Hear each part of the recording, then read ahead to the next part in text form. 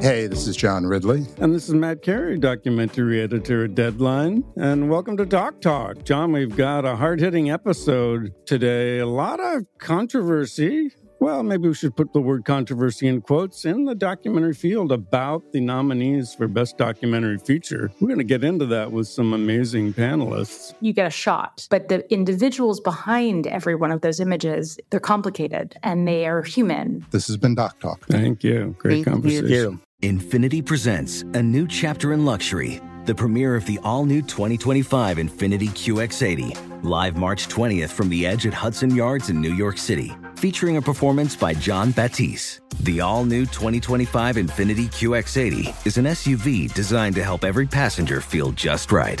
Be the first to see it March 20th at 7 p.m. Eastern, only on iHeartRadio's YouTube channel. Save the date at new-QX80.com. Don't miss it. 2025 QX80 coming this summer. Are you ready to move your career forward? Make your comeback with Purdue Global and get college credit for your work, school, life, or military experiences. With these credits, you may have already completed up to 75% of your undergraduate degree. You've worked hard to get where you are. It's time to get the recognition you deserve and earn a degree you'll be proud of. One that employers will trust and respect. When you take the next step in your life and career, make it count with Purdue Global, Purdue's online university for working adults. Start your comeback at purdueglobal.edu. Ed Sheeran's thinking out loud to the courtroom in this copyright case. And Taylor Swift's Midnight Rain. You're listening to The Biz Tape.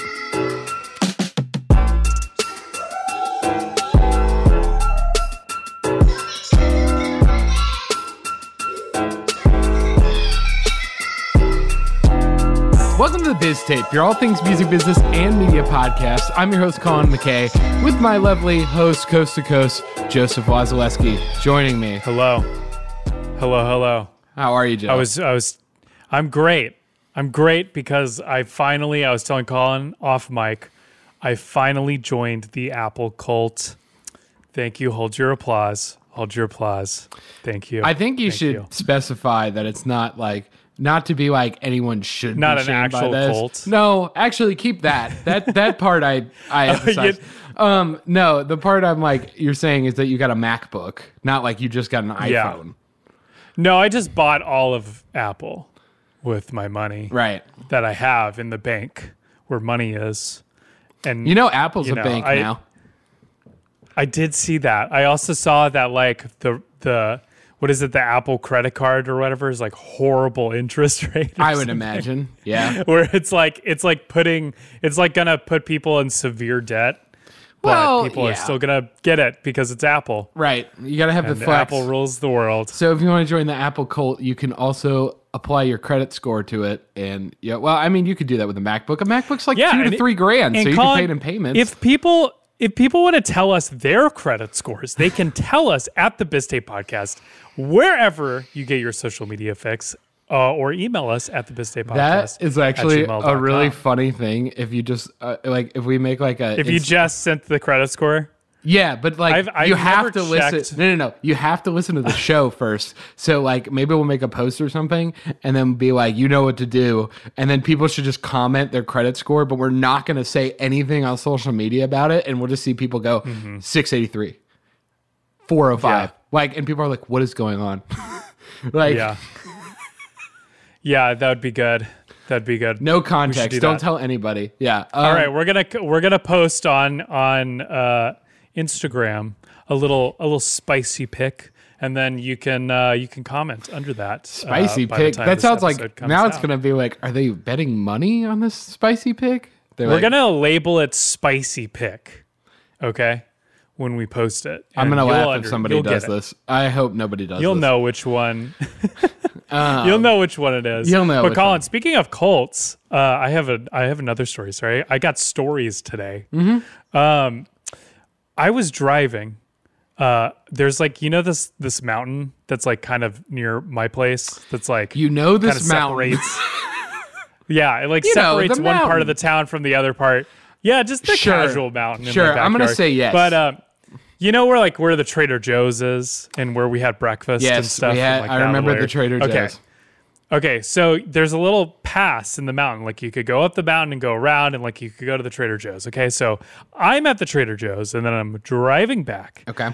With my partner, and all of a sudden we look, and there's this like little nook in with the mountain, and I swear to God, Colin, it was literally a cult setup situation. It was like it was this little nook, yes, and it was 4 like panels with like it was like silhouetted figures, and then there was a little chapel thing right in the middle of it with like I think there was like a pew setup happening as well. There was nobody there, Colin. Whoa. It was just sitting out in public. There's no place to park. It's just on this mountain. I gotta ask, really fucking creepy. Any chance, just California, since I live in Tennessee, I have to ask these Music questions. video? Music video? Do we think it was maybe like an art piece? Do we think it was Here's the thing. If it could be an art piece, maybe, but if it was a music video, they would have tore it down. I feel like. If it was like a filming situation, because it was like flimsy looking. If it was a music video, it wasn't going to be looking too. The pews were flimsy, is what you're saying. Like if you sat on them, you feel like you were going to fall over. Everything was flimsy looking. That's how it would be. I think it was usable, but it wasn't like, I don't know. It was a little suspect, but it was like we were coming up around it at like the point the sun was going down, and it felt very creepy. Everything was in red. It was like red and black. Okay. And it was like some, I don't want to like embellish, but I feel like there was like a like goat figure as like the centerpiece thing. It wasn't like a goat. I guess I don't know. It was something else. It was like a wolf or something. Well, welcome back to the Paranormal Activity 6, Joe's Los Angeles. Yeah. Oh my God. All right. Well, I don't even know where to begin with that. It's a good movie and I don't series. even know where to end with that. I'm just going to choose. Maybe we should just end the podcast. That's it. That's it. We're done. I'm going to choose to move on from that and actually get to music business news. Anyway, Joe, why don't you start off with this? So we're talking about something that happened in my own backyard that destroyed the city. Oh, yeah. For many days. I did not get to witness this, but I wish I did. I had a lot of friends go during this night in particular. But Taylor Swift had her Midnight Rain performance. Do you like what I did there, Colin? Instead of Purple Rain, she had her Lavender Haze. Yeah, but she has a song called Midnight Rain that she played at midnight in the rain in Nashville. You literally could have just made that up. Yeah, I literally would have I'll keep going. No, it's true. It's Taylor Swift played Nashville's very own Nissan Stadium this past week during an insane thunderstorm that caused fans and artists alike to take shelter until about 10 p.m., which is 4 hours after the show was supposed to kick off, with Phoebe Bridgers and Gracie Abrams scheduled to open the show. But due to the short amount of time, the production made the decision to cut their sets entirely, with Taylor Swift just taking the stage right about like 10 p.m. So there was like so much rain. Colin, you probably had friends there as well. Mm-hmm. Like there was like everybody was like packed underneath the Nissan like ottoman. I saw more about this situation show than the shows that it didn't rain. Oh, yeah. No, I mean, this was the most, like, this was also the last night of the 3-night run. So it was, like, perfect for her and for, like, everything to get picked up. But then what's crazy is, like, seeing all the videos, everybody's just, like, sitting in these, like, concrete, like, little areas, and it looks like, like when you're in school and you're doing a tornado warning. It didn't help. And then like the way that like just the outfits of Taylor Swift are very like, very like glitz and everybody was glam. glammed out. Everybody was like wearing pink, and it was like crazy. But then like you middle school cut dance. to like, yeah, I mean it very much is middle school dance, but like a lot of sequence, Yeah, right. But then like cut to the actual performance. The rain was still happening, like during the whole thing. So those of you wondering about, I guess like let's go back to like how long it lasted, because the whole show lasted until 1:35 a.m. So 10 p.m. to 1:35 a.m. And this was Sunday, right? So this is really Monday morning. This was Sunday night. She did the whole entire performance, which is, it's pretty insane to think about. And those of you wondering about curfew, because we talked about this with our last couple of episodes with like Coachella and kind of the issues that came with, Frank Ocean's set and everything. Nissan Stadium is city-owned and is not subject to restrictions that other venues face. So the local government essentially kept the lights on because they were terrified to let loose 70,000 angry Swifties into the wild, as Billboard puts it. Mm-hmm. So, Colin, I want you to imagine this. You're on Broadway. Already terrible. Keep going. I know. It's not a great night. Okay, you're like 3 drinks in. Someone's going to get mad at me for that. But someone pulled you out there. You're like, this is horrible. You look down the street. It's also raining, by the way. It's like raining. It's not fun. You look down the street and you see an armada of Sequence, Taylor Swift, Swifties heading down Broadway, coming your way. What is your plan of escape in that moment? And as you know, like with any concert let out, all of downtown's fucked. Like trying to get out of that sphere is almost next to impossible. Because like it was gets so bad, just even without the rain and stuff like that. I can attest to that. There was I saw there was a graphic around which, I can't verify the validity of, but Taylor Swift was playing 3 nights. Janet Jackson was also playing Bridgestone, which was the same thing that happened in Atlanta, which was the tour stop before there. And also there was some sort of brewing convention, like an IPA brewers convention, Music City Center that weekend. And the really icing on the cake is I believe MTSU, Lipscomb, and Belmont, 3 very major colleges around Nashville, all were having graduation at the same time. So it was nightmarish. So then we add this situation. I don't know what I'm going to do here. I mean, I could start running up Demumbrian, but I'm going to lose steam. That's just a giant hill. So is Broadway. Yeah, are you just going to run to East at that point, just barrel through them? But that's the problem is I got to go through them. It's like if I got to go through the pedestrian bridge, then I'm just literally then I'm in a Left 4 Dead scenario where literally I'm just it's going to look like...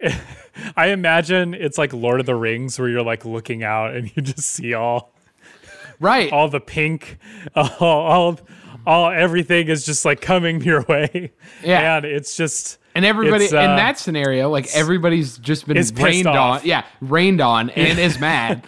And so they're definitely getting drinks. You know that every single one of them are going to go and So you're drinks. saying if they closed it maybe at 10 o'clock, they were like, guys, she's not going to play.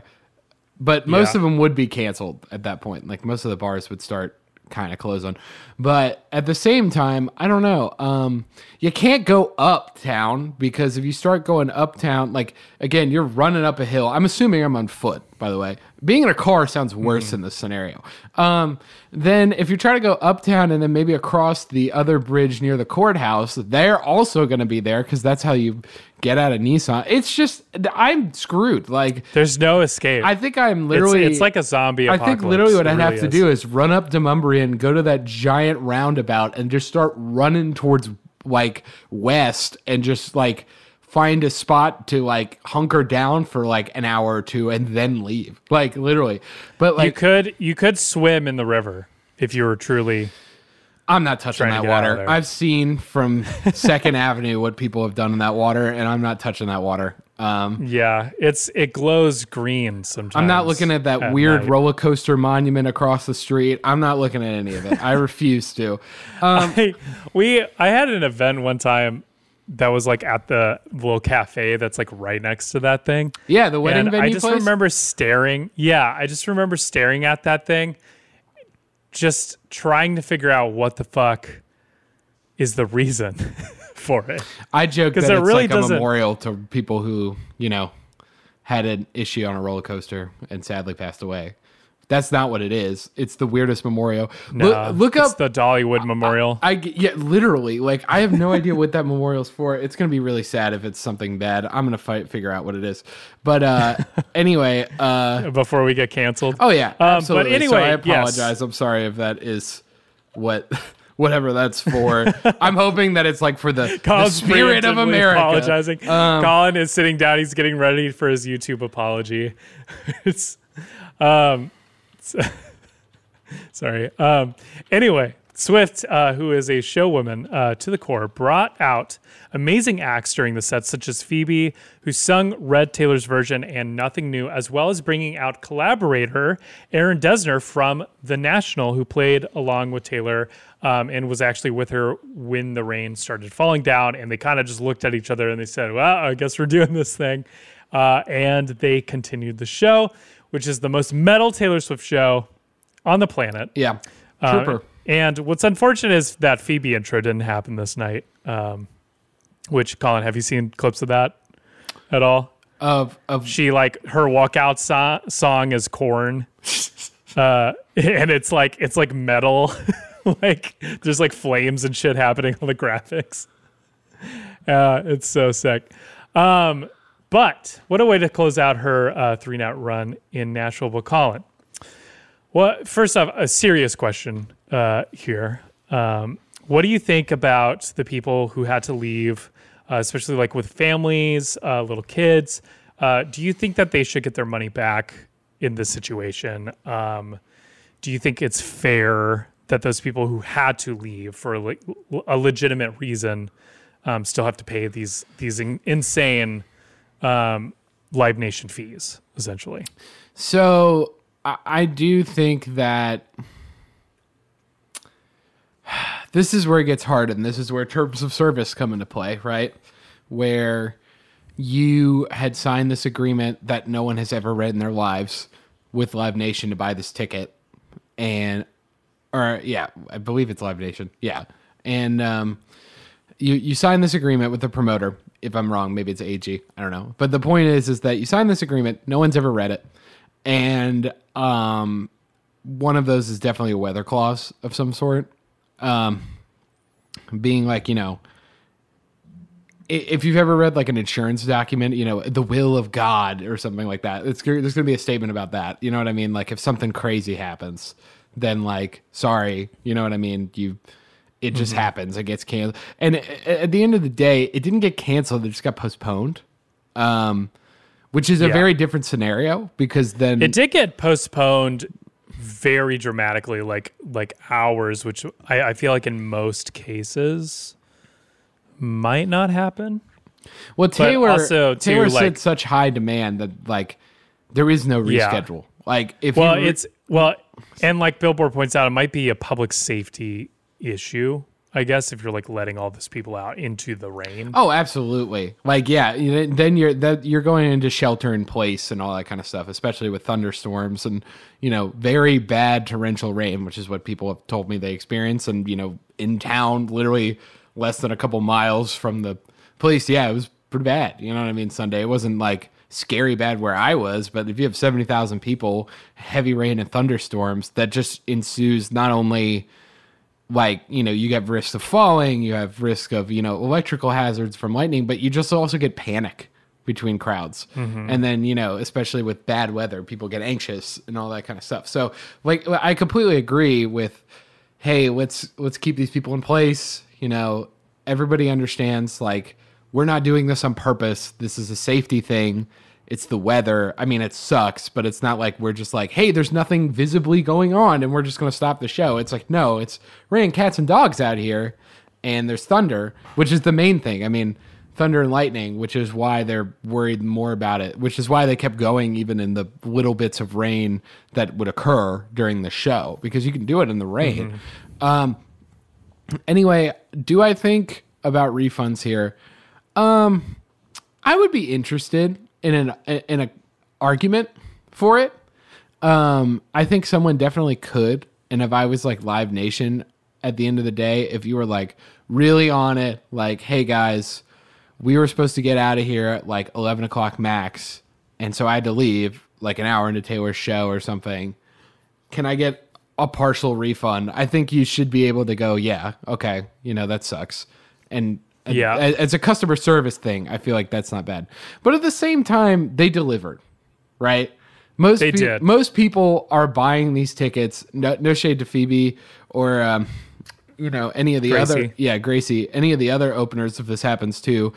But like most people are buying these tickets to see Taylor Swift, 100%. And then as an added bonus, these are the openers that maybe you would also like. That's how a lot of people see this, in my opinion. So at the end of the day, Taylor did come on. She did her full set. She continued to do it. She was there. There was an opportunity the day of the ticket. I could totally be like, yeah, I'm satisfied. And I think from a fan perspective, there's a lot of fans, like logistically, if I look from their perspective, just be like, oh, the weather sucked. But like literally no one can control that, right?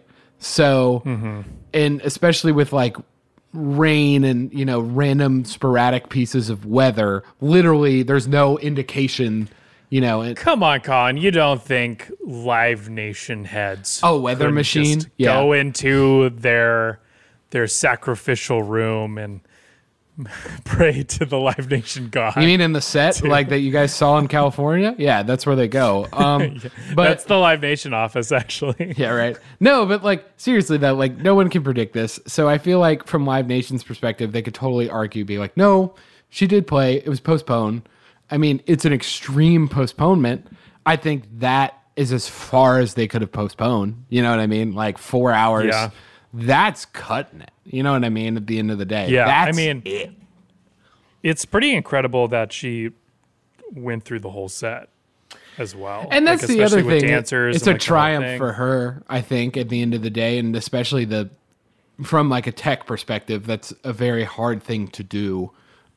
Is deal with the rain and the weather and the sporadic nature of it, especially with Taylor, who has choreography and, all this. It's not like she's not a rock band who just stands there. You know what I mean?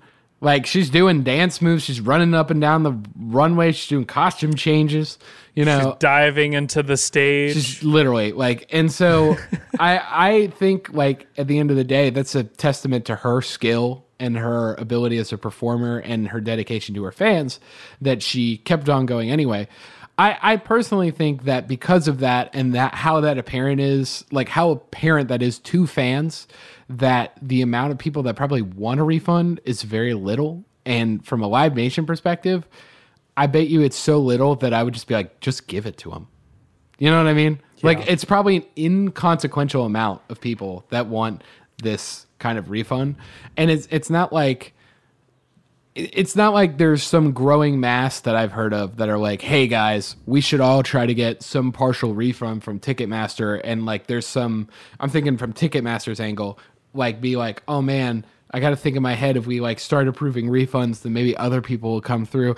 I don't think so. I think a lot of people left that show. And honestly, a lot of people that I saw were kind of like, wow, what a very special experience I had. You know what I mean? Like with Taylor when it rained and stuff. Like it was almost like that sucked, but I get to be part of something maybe historic, to them. Yeah. So like it's almost like in a weird way, like that sucked, but that was kind of a cool moment in my life. So I think it's I think the amount of people that would want it, if I was Ticketmaster, I'd be, yeah, take it. I don't care. Whatever. Here you go. You know what I mean? Maybe like less than 1,000 people, I bet, would ask for refunds for this. But who knows? Do you think so, Colin, from your perspective in live entertainment, because you've worked so many events and work with event professionals on the day-to-day, what are some what's kind of your perspective of like what's the run through of like a performance that's dealing with this? I guess like what's kind of the breakdown of different things that happen? Just so like our audience kind of has an understanding. Yeah, I mean, you got to listen at the end of the day to all of these big events have a very inline safety plan and a very brick and mortar. If this thing happens, we are doing this, and they will follow that. At the end of the day, a lot of times they'll, the production manager will, be with the venue, and usually this large event, there's a safety coordinator, all that kind of stuff, and they will, bring up, hey guys, I'm sure hours before, we think it's going to rain right in the middle of the set. We're going to play it by ear, but we got to be prepared. Tell all your people at your respective places. Go tell audio, go tell video, go tell lighting. Like, everybody who's involved, go tell, people who are doing makeup and costumes that it's probably going to rain, and we're going to go through our kind of step-by-step process, which, if it's going to rain, then you got to prepare on the tech side from like protecting the equipment at the end of the day. I mean, you got speakers in the air, you got equipment, electronics on the ground, you got lighting in the air, all that kind of stuff. Especially if there's wind, that's a possibility. You have to prepare for, I think we might need to take down this PA. I think we might need to take down this trussing. You know what I mean? Because at the end of the day, it's not going to survive super torrential winds. It'll survive some, but like not super high bad storm. I mean, I think everyone here has probably seen a video of a stage collapsing, and that's where a lot of it comes from. It's just like high tipping and wind risk. So yeah, they all start in their respective departments taking their own precautions. I mean, being an audio person I would go, all right, anything that we can, if we got tarps with literally a weather caddy, like a lot of tours will tour with a weather caddy, like that literally is for this idea that like, hey, it's going to rain for like 2 hours and then we're going to do the show. Okay, go cover all this random stuff that's exposed with tarps. You know what I mean? And so they'll start preparing for that. Then, obviously the production manager's got to go tell the acts and their respective managers being like, hey, Phoebe, we don't know. It looks like it's going to rain really heavy, but you're going to get delayed. They're going to get delayed. And then probably have real talks with either Phoebe or the manager as time goes on going, hey, they've decided to cut your set, all that kind of stuff, between everybody else, and the showrunner and the promoter and everybody. So they take it one step at a time at the end of the day, but a lot of these are locked in, hey, everybody do your respective things at once. They prepare for this situation. They have literally binders usually that they keep around that say, this is what you do in this scenario. And it goes from literally something as simple as this, it's raining, there's lightning, all the way to there's an active shooter, there's a fire, there's a bomb. You know what I mean? Like everything in between there. And when you have literally close to 70,000 people in Nissan Stadium all running around, you cannot mess around with that kind of stuff. So yeah, but it's so funny you said that, because my mom actually was like, how do they do it in the rain? Does it suck for the equipment? I'm like, oh yeah, baby, it sucks. It's so bad. I mean, things get wet. I mean, thankfully, most gear, especially at a level that Taylor is, which is, in my opinion right now, the biggest tour in America and probably the biggest tour in the world in terms of like notoriety right now. There is such a level of high performance gear that a lot of this gear is weatherized. A lot of this gear is prepared to work in weird conditions, be agile with temperature and humidity and all that kind of stuff. So the main thing for the techs is just trying to keep everything as, operational as possible, which is why you keep with like spares and all this kind of stuff. The idea of like, oh, if Taylor has this pack, like, a wireless pack that she listens to her in-ears, the thing gets dredged with water or something, you know what I mean? Like, and some water goes into place. And most of the time the packs are very well designed to, have water come off of it and stuff and all that kind of stuff. But let's just say something happened. This one's been on tour for a while and water got into it and the pack just like jittered out and it doesn't work anymore. They have to be ready to be like, okay, you have a second pack. You know what I mean? And it might be literally on her body. She might have 2 packs. You know what I mean? And she might just switch over the jack in the back of her, like, shirt, go, you know what I mean, really quick into the other jack and be like, okay, I'm ready to go. So that's the kind of forethought that you have to have. And especially with weather, then you're going to risk more failure when it comes to literally everything on the stage, not as well as safety at the end of the day. I mean, people fall on stages that are bone dry. So if you got water, like, oh man, you know what I mean? Like I said, you got people doing choreography, you got people dancing, you got all this stuff, and all of that has to be thought from the beginning of the planning process, right? Like you got to think like, oh, well, all this cable can't be on the stage. It can't be in the middle of the stage. They got to dance here. You know what I mean? And we don't want anybody to trip over. And that's in dry weather. Imagine if it's all wet now. So, yeah, I mean, at the end of the day, like, a lot of this is thought through, but with just smart planning from the beginning. But then afterwards, like, you know, if it's something like Taylor or the venue and everything, it reminds me a lot of, there's a lot of other notable concerts, like Guns N' Roses had one in Los Angeles, I believe, in the late 80s. That's very notable because it caused a giant riot because they canceled last minute. It literally, people were rioting in the streets, like flipping cars over, doing this stuff because they're so upset that this didn't happen. I can see Swifties doing that. Right. You know what I mean? Swifties on par with Guns N' Roses. I would say there's different crowds. You know what I mean? But at the same time, you just don't know. I'm truly serious. I can see Swifties taking over the world. Honestly. Well, yeah, if they wanted to. I think so too. I just think the thing is that, you know, with 70,000 people, if you think they can't do something, I guarantee you they can. And at the end of the day, it's just all this weather stuff causes so much more of a risk for the crew and also a risk for Taylor and the team and the equipment. So for them doing that, that really shows like, hey, we are choosing as a community that is on this tour, you know, to do our best to power through because we want to make sure these 70,000 fans are, one, obviously getting their money's worth. 2, they've been waiting in the rain forever. And 3, we don't want anything crazy to potentially happen. You know what I mean? Like, we don't want, you know, a mob mentality to just randomly break out. I'm not going to say that, like, oh, of course, I would think Swifties would do this. I'm just saying when you have 70,000 people that all have, you know, a upset, anxious emotion, you do not know what will happen. You know what I mean? And so you have to prepare for the worst. So I think this was the move at the end of the day, was to keep going through it. And I'm glad the city government just, you know, Nashville didn't do anything to like be like, oh, let's just get rid of it. It's like 12 o'clock. It's too late. Yeah. It's a Monday. Like, I'm really glad that it was like, okay, let's keep going. You know what I mean? And even though it was 1:35 a.m., I think a lot of people thankfully did have a really good time. And I've heard nobody say like, oh, well, that sucked. You know, there was like, it rained or whatever, and there was a bunch of technical No, they powered through it. They were ready. You know what I mean? That crew and Taylor were. So I think they created, out of a bad experience, a very unique experience for people that people will go, I was there. You know what I mean? In 2023. I think people are going to be really stoked about it.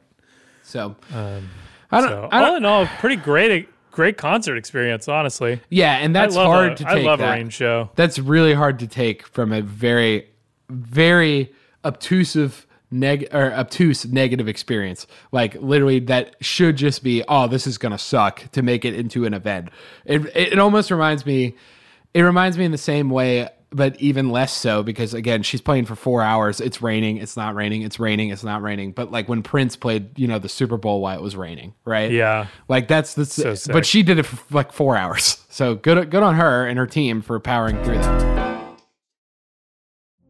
Witness the dawning of a new era in automotive luxury, with a reveal unlike any other, as Infiniti presents a new chapter in luxury.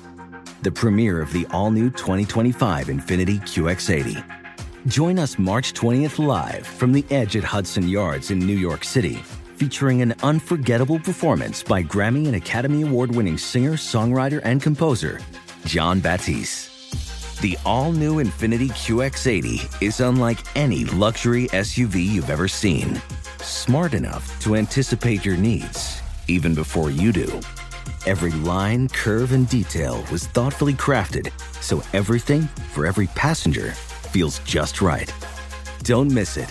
Mark your calendars and be the first to see it March 20th at 7 p.m. Eastern, only on iHeartRadio's YouTube channel.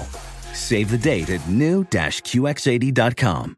2025 QX80 coming this summer. Welcome to the Scene to Scene podcast. I am your host, Valerie Complex. Today, I am chatting with Ji Young Yu. Ji Young stars as co-lead in the 6-part limited series Expats. I think I learn a little bit with every character that I play. I think usually I play a character and it causes enough introspection that I learn something about myself. I honestly can't gush enough about Freaky Tales. I'm so excited to share it with more people. If you like what you hear, be sure to review, like, and subscribe to the Scene to Scene podcast. Spring is a time of renewal, so why not refresh your home with a little help from Blinds.com? We make getting custom window treatments a minor project with major impact. Choose from premium blinds, shades, and shutters. We even have options for your patio, too. Blinds.com invented a better way to shop for custom window treatments. There's no pushy salespeople in your home or inflated showroom prices. Our design experts can help you find the perfect window treatments on your schedule. We'll even send free samples directly to you. Plus, we can handle the measuring and installation for you. Unlimited window treatments installed for just one low cost. And with Blinds.com, you'll always get transparent pricing. No hidden fees. Our free shipping and 100% satisfaction guarantee can put the spring back into your step and into your home, too. Shop Blinds.com right now and save 40% site-wide. Get 40% off for a limited time at Blinds.com. Blinds.com. Rules and restrictions may apply. Witness the dawning of a new era in automotive luxury with a reveal unlike any other as Infiniti presents a new chapter in luxury, the premiere of the all-new 2025 Infiniti QX80. Join us March 20th live from the Edge at Hudson Yards in New York City, featuring an unforgettable performance by Grammy and Academy Award-winning singer, songwriter, and composer, Jon Batiste. The all-new Infiniti QX80 is unlike any luxury SUV you've ever seen. Smart enough to anticipate your needs, even before you do. Every line, curve, and detail was thoughtfully crafted, so everything for every passenger feels just right. Don't miss it. Mark your calendars and be the first to see it March 20th at 7 p.m. Eastern, only on iHeartRadio's YouTube channel. Save the date at new-QX80.com. 2025 QX80 coming this summer. Hi, I'm Antonia Blythe, and this is 20 Questions on Deadline. Joining me today is Alison Brie. Welcome, Alison. We got second place in my 7th grade lip sync contest for one of the songs on that album. The one that was like, "You've already won me over." Oh, that's a good one. Yeah. It's like very slow. Of all the options. In spite of me. Like, what did we do? It's so slow. Don't forget to listen to 20 Questions on Deadline. Thank you again, Alison. Thank you. You're ready for a comeback. And with Purdue Global, you can do more than take classes. You can take charge of your story, of your career, of your life. Earn a degree you can be proud of and get an education employers respect.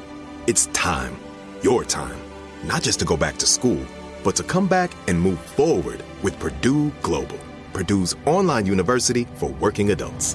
Start your comeback at purdueglobal.edu. Well, Colin, what is up next? All right, let's talk about this. People have asked me to talk about this. I was waiting for it to conclude before we really talked about it. We're talking about Ed Sheeran and this copyright case he's been involved with. Which concluded pretty fast. I thought it was going to take a lot more time. Right. Honestly. So this was a very notable case for a couple reasons.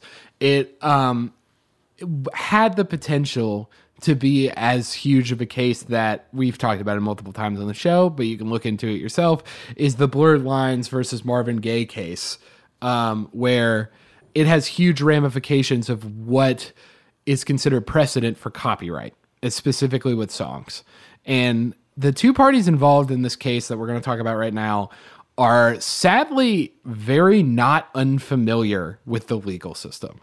And so the first one is Ed Sheeran. So Ed Sheeran obviously has been, and I'll get into it later, been out of the court system literally since the 2010s with various consistent copyright battles over and over and over. And he's just been getting it literally since his career really started to plateau, like with copyright claims and all this kind of stuff. The song that this time Ed is getting accosted with was Thinking Out Loud, which, you know, a lot of people know because it was a huge mega hit song. And it was at the forefront of everything for a very good amount of time, and then it kind of fell out. But it's one of Ed's signature songs that he takes a lot of pride in. And so this lawsuit that was brought against him specifically was by the family of Ed Townsend, which... Are we noticing a trend here? I hear a lot of the family of, and not a lot of the artists doing this a lot of the time. But Ed Townsend was the co-writer with Marvin Gaye. And Marvin Gaye and him wrote the signature hit Let's Get It On, which they allege that Thinking Out Loud took the rhythm, chord progression, and other elements from, without the permission, from the 1973 song by Marvin Gaye. So, again, all three of those things, rhythm, copyright, rhythm, chord progression, and other elements by themselves are not copyrightable, but together are the core basis of a song, right? So what they're trying to say is like, hey, you have copied, or this is derivative, is what the word would be, from our song, and together your elements add up to something that is applicable and also very easy to notice that this is a copy or derivative of our song, right? So the guy who's the attorney for the plaintiffs, and so that would be Ed Townsend and them, is a guy named Ben Crump. And he alleged that Sheeran, quote, recognized the magic of Let's Get It On and infringed on its copyright for the tune, and that the case is about giving credit where credit is due. Sure. Damn right. Sure it is. So Ed Sheeran, again, I'll tell you what the songs are. It's Let's Get It On and Thinking Out Loud. If you want to pause this right now, I found a YouTube video of them like kind of played like one section of one and one section of the other. And you're going to see, not spoilers, how ridiculous this case is. Anyway, Ed Sheeran has been fighting this fight literally forever, and he's freaking done with courts. Like, he is so done with it. Like, he even went on to state that, like, if this case went on and he lost, he said, quote, if that happens, I'm done. I'm stopping. Which he's talking about playing music and writing songs. Yeah.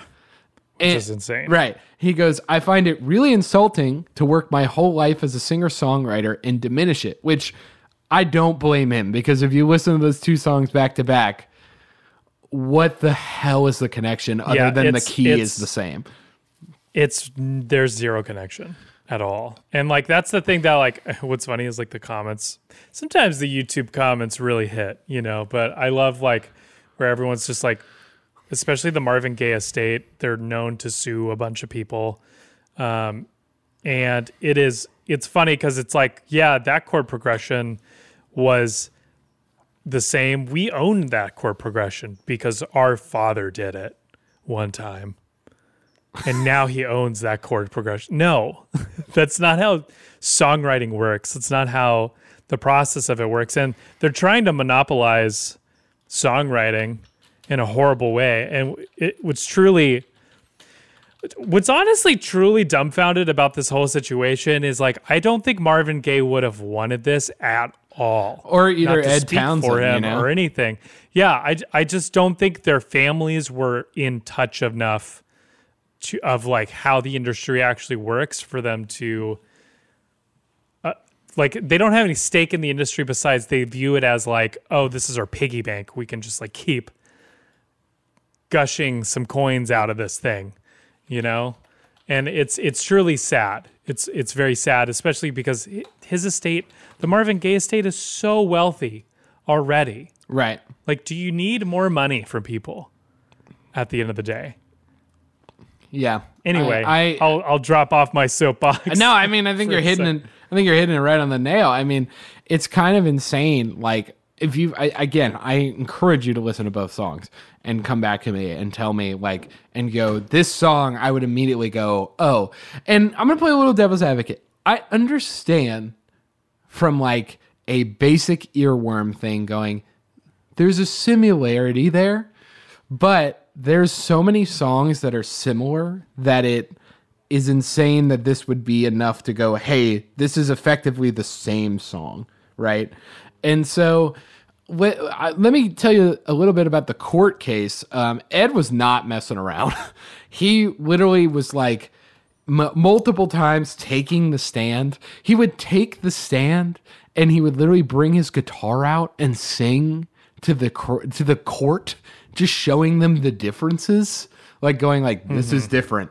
This is that, like literally, he is at the lowest level showing the differences between these songs.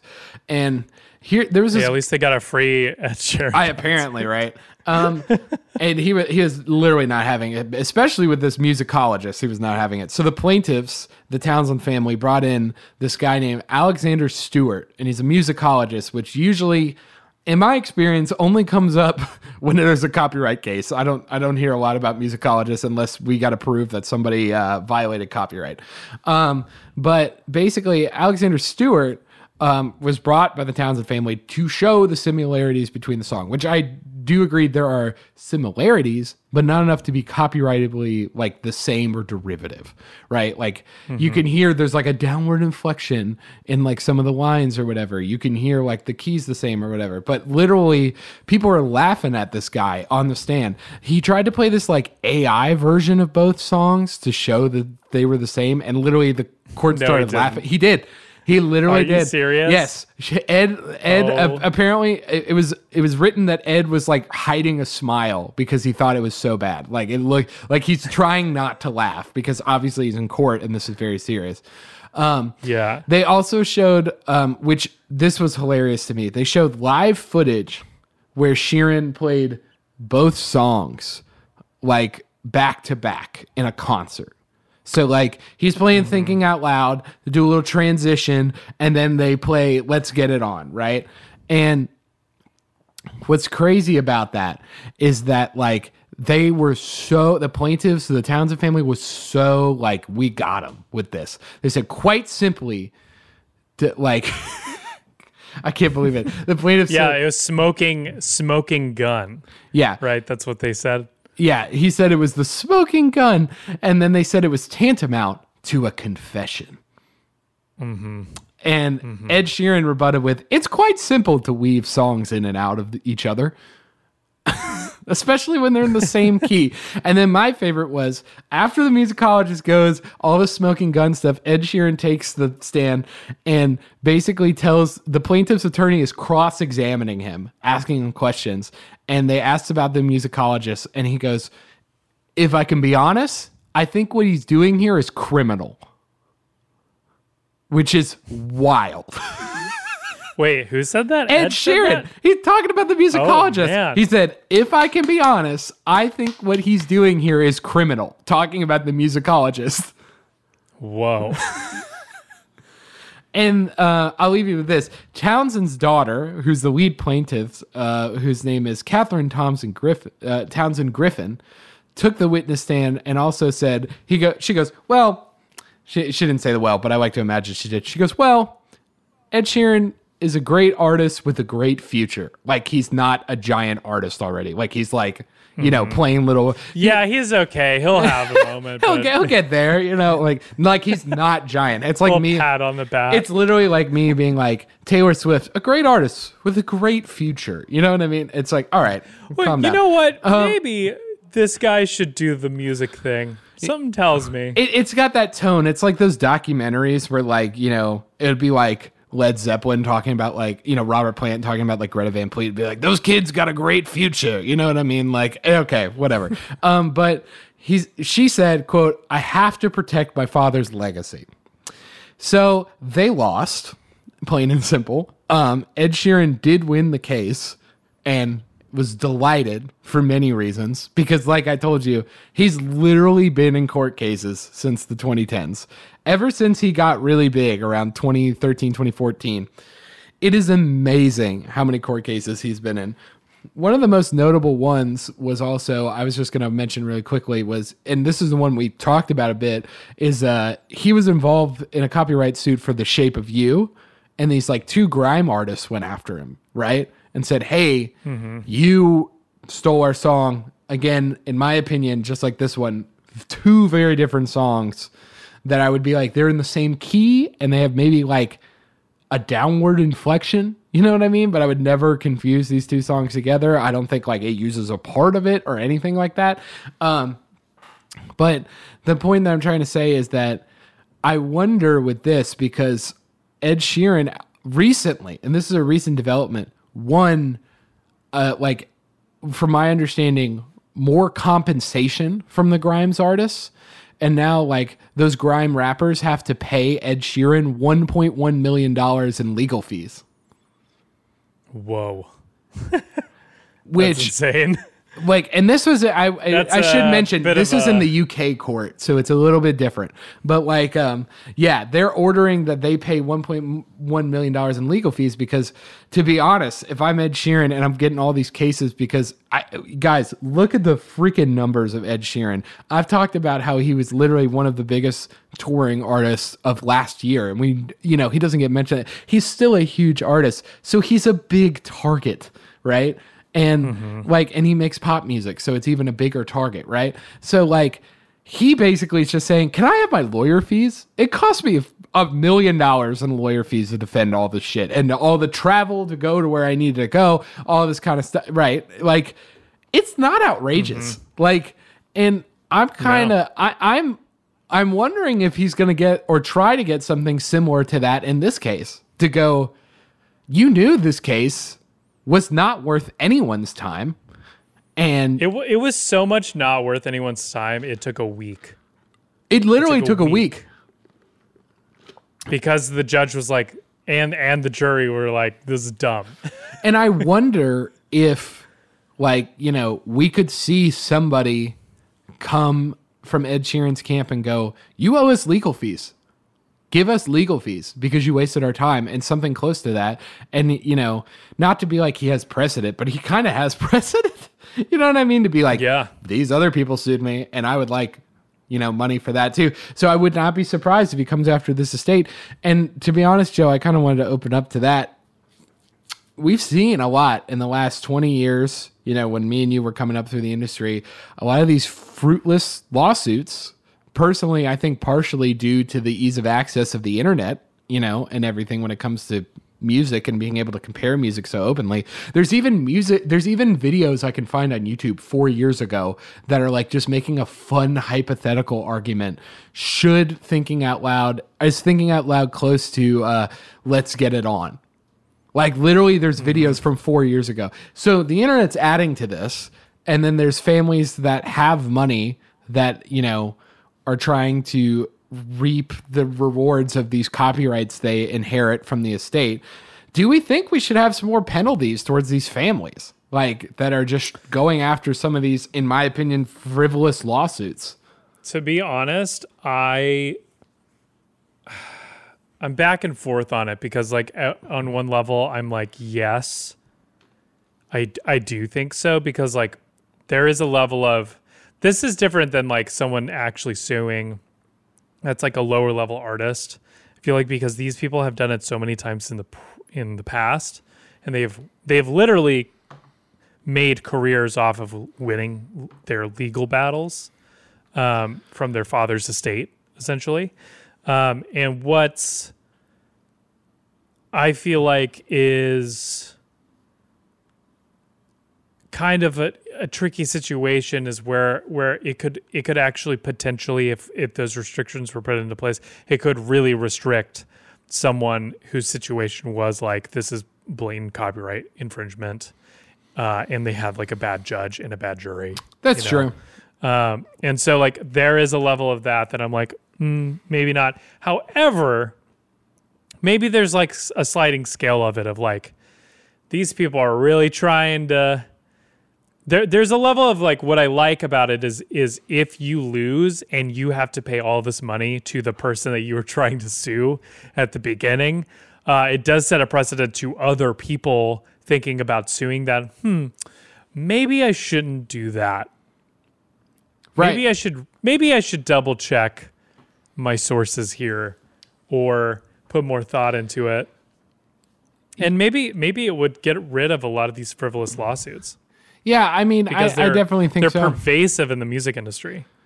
and they always have been to an extent, but I really think like we do need some of the precedent of being like, hey, you brought something.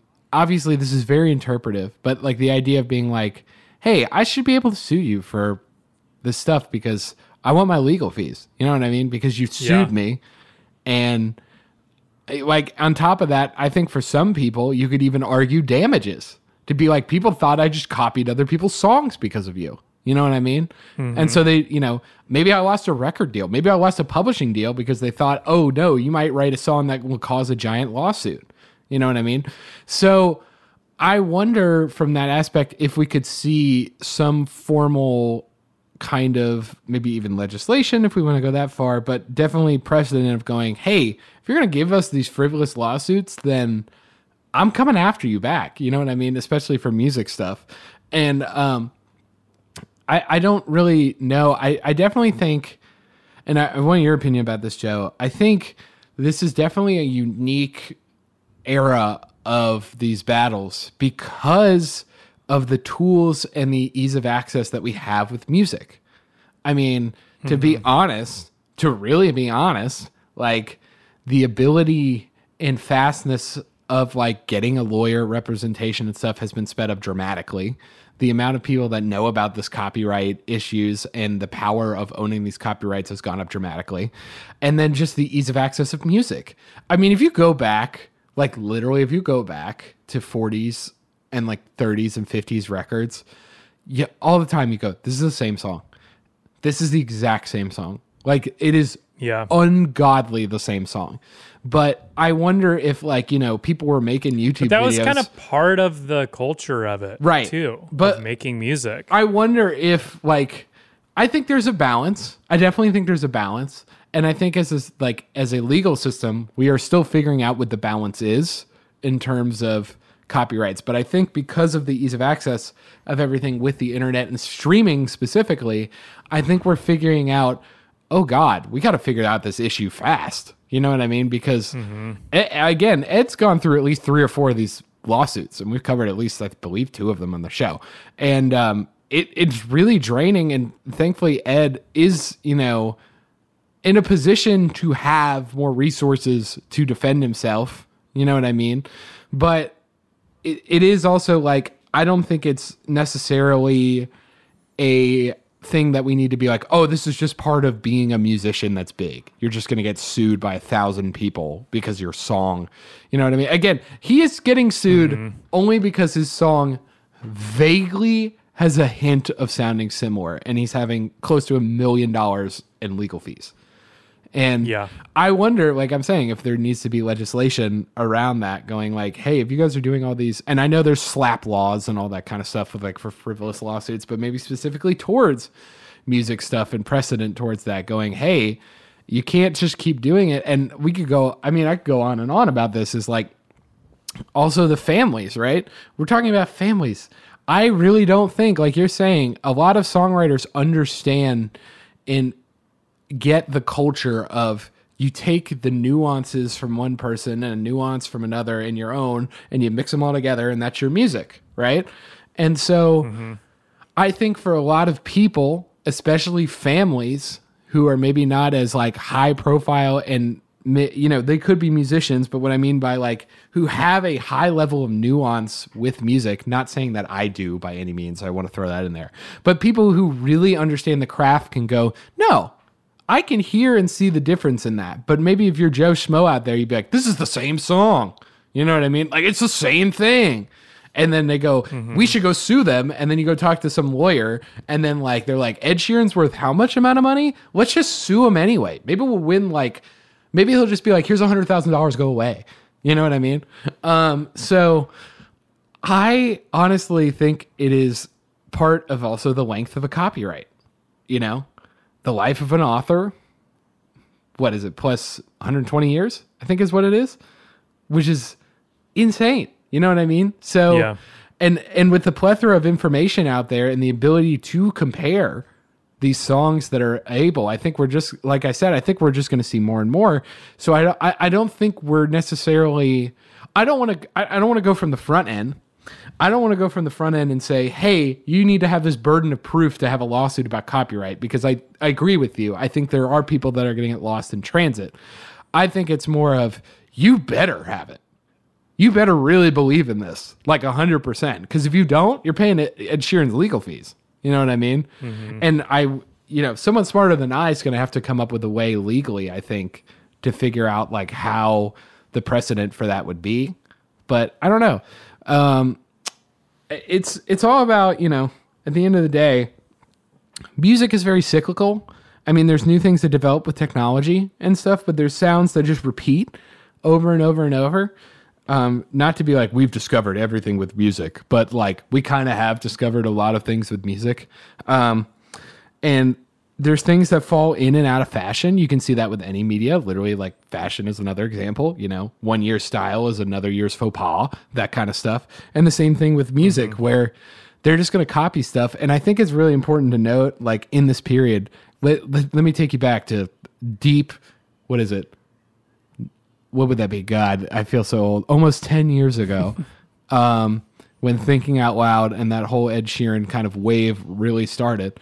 Ed Sheeran was an oddity at the time, because we had gone through, I remember growing up through this, everything became super electronic heavy in the late 2010s. You know what I mean? Or the early 2010s. We had like the real rise of trap music. We had EDM really become EDM. You know what I mean? We had, for God's sakes, Taylor Swift was releasing albums that sound like EDM music now. You know what I mean?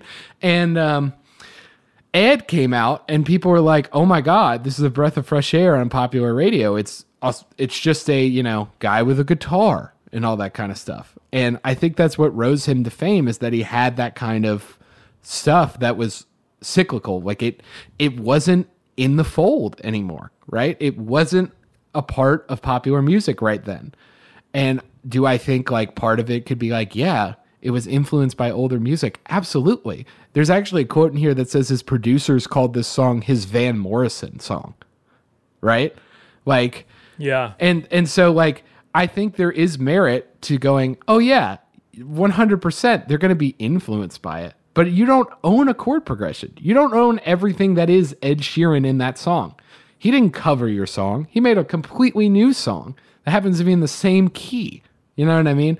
So that's what I'm saying, is like, I think innately music is very cyclical, and the more, it's not a problem with music. I will say that. And I personally believe that. And we did a poll, which Joe, I'd love to know your information about this, but I'm personally, I don't believe so. Because in general, does popular music copy too much from past music? And 64% of you said no, and 36% of you said yes, which I am more in the camp of no.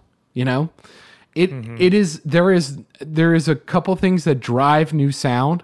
New technology is one. We're seeing that with AI and all that kind of stuff. We're seeing that with just stylistic tastes that come up, but also there is a cyclical nature to music where it just comes back through the fold. And I don't think artists should be punished for that, because how do you learn a craft without watching other craftsmen? Without trying to be another Picasso. Well, and everybody's influenced at the end of the day. Everybody's been influenced by another artist. There's literally, there's millennia of artists that have come and died and have made amazing work that we still somewhat recreate to this day. Look at how many fucking TV shows and movies rip off Shakespeare. Right. But everybody's like, oh, if you do that, then it's fine. Yeah. Like that means you're deep. But it's like, no, you're just ripping off Shakespeare. Yeah, and at the end of the day, but it's like weird how cut and dry the legal system is with songs sometimes. You know what I mean? We can all, that's a great example. It's like we can all look at a movie that's almost the exact same plot, but we don't see all these lawsuits that's like, hey, this is a Sleepless in Seattle. Basically, again, we're suing you. No. Yeah. This is Dances with Wolves again. All right, go after James Cameron and Avatar. You know what I mean? Like, we don't see that in other art stuff. So it's weird that like songs are policed to a different level than everything else.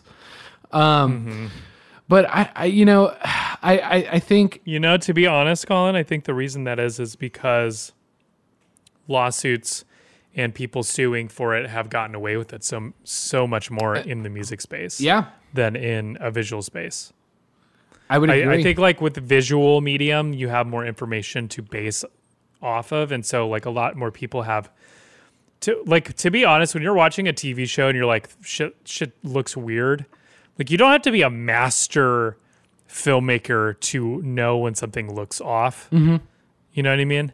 And so like, I think like with music, when it comes to the craft of music, of like writing the song, there is a little bit of like back end knowledge or talent that you have to have that like, I think a lot of everyday people struggle with visualizing. Right. If that makes sense. Like how to write a song. Like this is the way, you know, these are the differences. And sometimes that's kind of what I'm saying. People are just like, this is a good song. Right, exactly. And that's completely fine. I mean, like at the same time that like maybe I get a piece of furniture by some craftsman and then another person tries to copy it and then I show it to the first craftsman and they go, this isn't even the freaking same. You see these planter joints? Not even close. You know what I mean? I'd be like, what are you talking about? You know what I mean? Like, but to them, they can see that kind of stuff. And I think you're completely right, especially with the family angle. I think there is sometimes going, oh yeah, for sure. And then a musicologist gets to have his own check being like, oh yeah, they're similar. Let me point it out. It'll be like $30,000 for me to point it out, but I'll do it. You know what I mean? If you win, I don't care. I still get a check in the end. But at the end of the day, I think, or credit is the other thing. I think, it's a fight that's going to keep going on.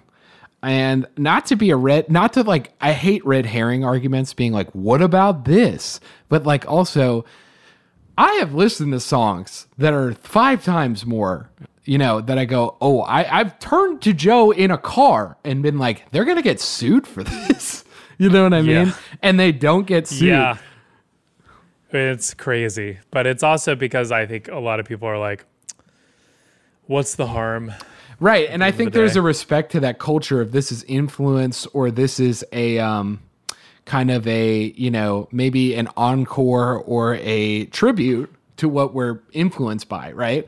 And I think there is a line for that, but I still think, and I don't think we ever will get there, but I especially think in the amount of data and stuff that we have now in the internet age, we have no idea how to make that determination yet. It is just all whatever, you know, whatever the judge that's there and the court that's there figures it out, and that's what's scary and determines precedent. And that's what's the job of the court to uphold is go, well, in this one case, this could have giant legal ramifications beyond this one thing. I could not imagine if he lost, what would happen. Mm-hmm. You know what I mean?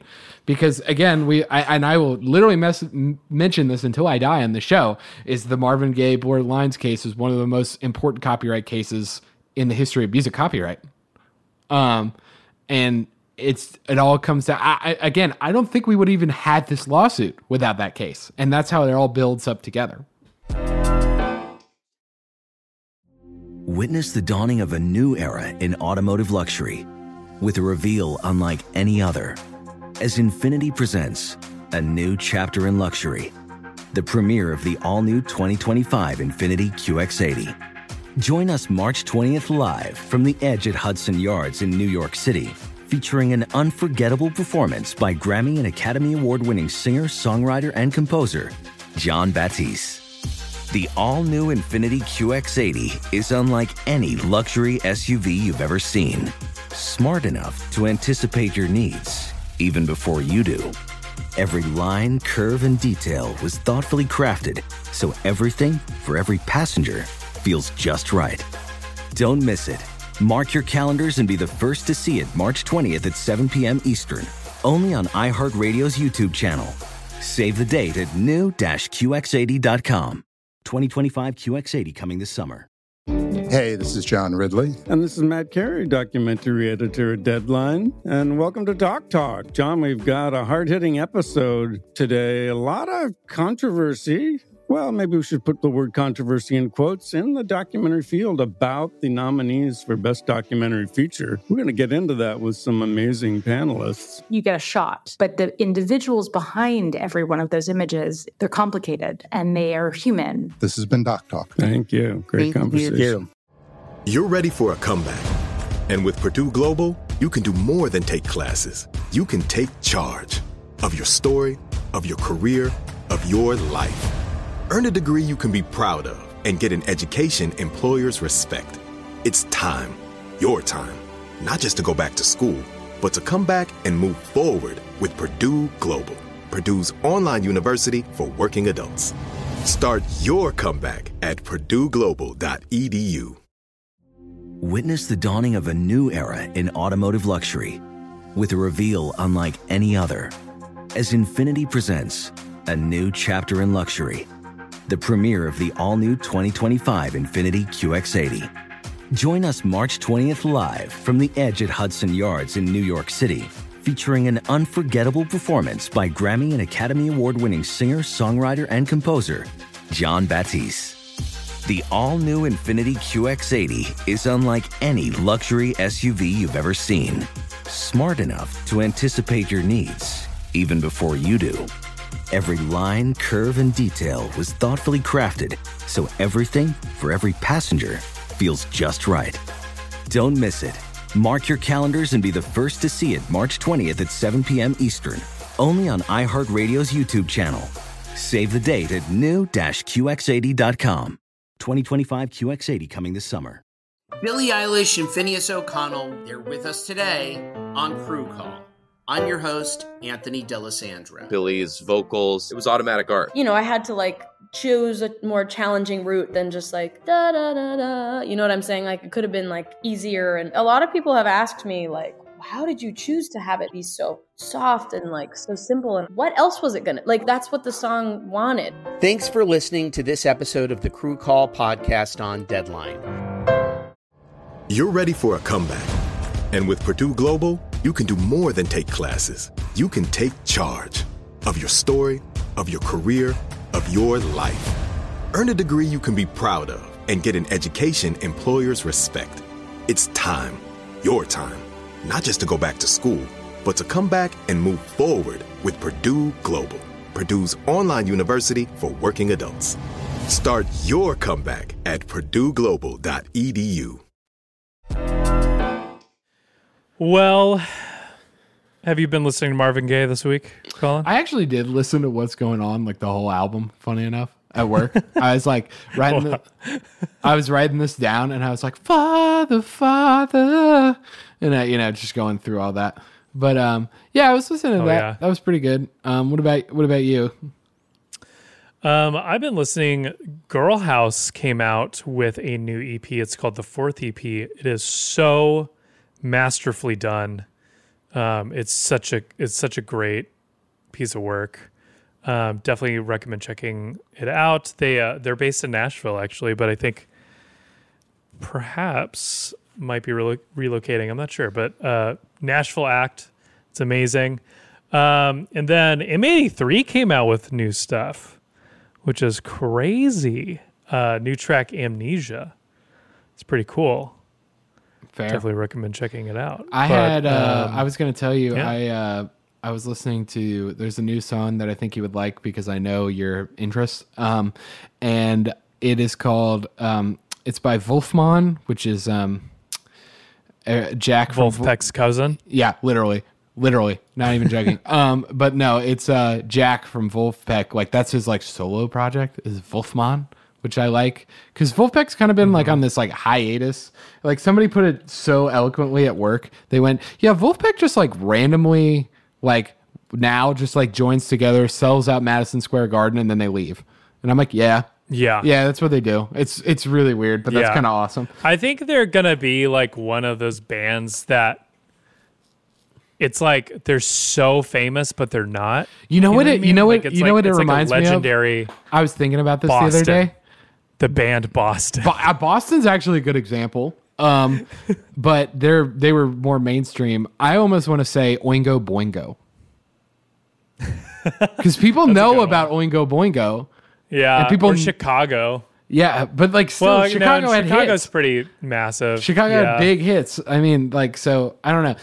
America, that's the one. Wolfman, which is Jack Stratton, who's the leader of it, has this new song I really like. It's called "I Can't Party," and Yeah. And it's like everyone's putting it, like the fans commenting on it, put it in the best way. It is like Cake, like the band Cake, but it's like modern Cake, which I thought was really interesting. It's like a funkier Cake because it's very monologue-esque, you know, and it's just got like a bunch of dry humor jokes in it the entire time that, you know, dark, like that kind of dry humor where they just leave the joke on the table and it's just long pauses after saying a joke. But go listen to it. The YouTube video for it's really good. It's so simplistic that it's like great. You know what I mean? And I really like it. I'm very excited to see if Wolfpack will actually make some more stuff here in a second. So, and I'm going to listen to Cake right now. Dude, we have a fight at work at Cake. But with Cake, you got into a fight with Cake. No. So like they hate Cake at work. Like, oh no, there's like some detractors, and then I got one guy who likes Cake, so I'll just put on Cake and I'll just watch them all go, God damn it. And then the funniest one, and then the one guy going, yeah. And then the funniest one is there's one person that doesn't know anything about Cake, and so I'll play it, and I'll play like the weird covers they do. Like if you want a good example, look up I Will Survive. Yeah, I look up I Will Survive by Cake, and I remember they looked at me and they go, like with a puzzling look on their face, brow crossed, all this stuff, and they just look at me as the song starts playing, and they just go, I don't like this. Thanks for listening to The Biz Tape, your all things music business and media podcast. We sure do appreciate you out there. If you want to go one step further for us, it really helps out the show. Follow us at The Biz Tape pretty much everywhere. That's probably the best way to support the show, as well as sharing it to a friend. You know, if you give it to one friend, and then you give it to another friend, and he gives it to two friends, we'll have like, what is that, like 7 million people right there. Anyways, guys, we appreciate you. Thank you so much for listening, and we hope to see you next time.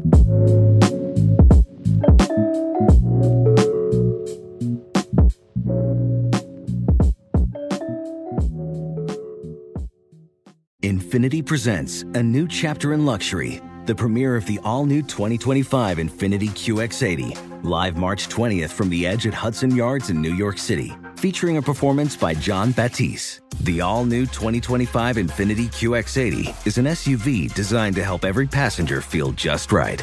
Be the first to see it March 20th at 7 p.m. Eastern, only on iHeartRadio's YouTube channel. Save the date at new-QX80.com. Don't miss it. 2025 QX80 coming this summer. Billie Eilish and Phineas O'Connell, they're with us today on Crew Call. I'm your host, Anthony D'Alessandro. Billie's vocals, it was automatic art. You know, I had to like choose a more challenging route than just like da da da da. You know what I'm saying? Like it could have been like easier. And a lot of people have asked me like, how did you choose to have it be so soft and like so simple? And what else was it gonna, like, that's what the song wanted. Thanks for listening to this episode of the Crew Call podcast on Deadline. Ready to unlock a world of entertainment? Philips Roku TV has America's favorite TV streaming platform built in, so you can watch live TV, catch every game, discover must-see shows and hit movies, and get all the best streaming apps in one place, like iHeart for all your favorite music, radio, and podcasts. Watch what you want, when you want. Immerse yourself in entertainment with premium 4K picture and sound for every budget, with sizes for every room. Find your perfect Philips Roku TV today, online or at your local Walmart and Sam's Club.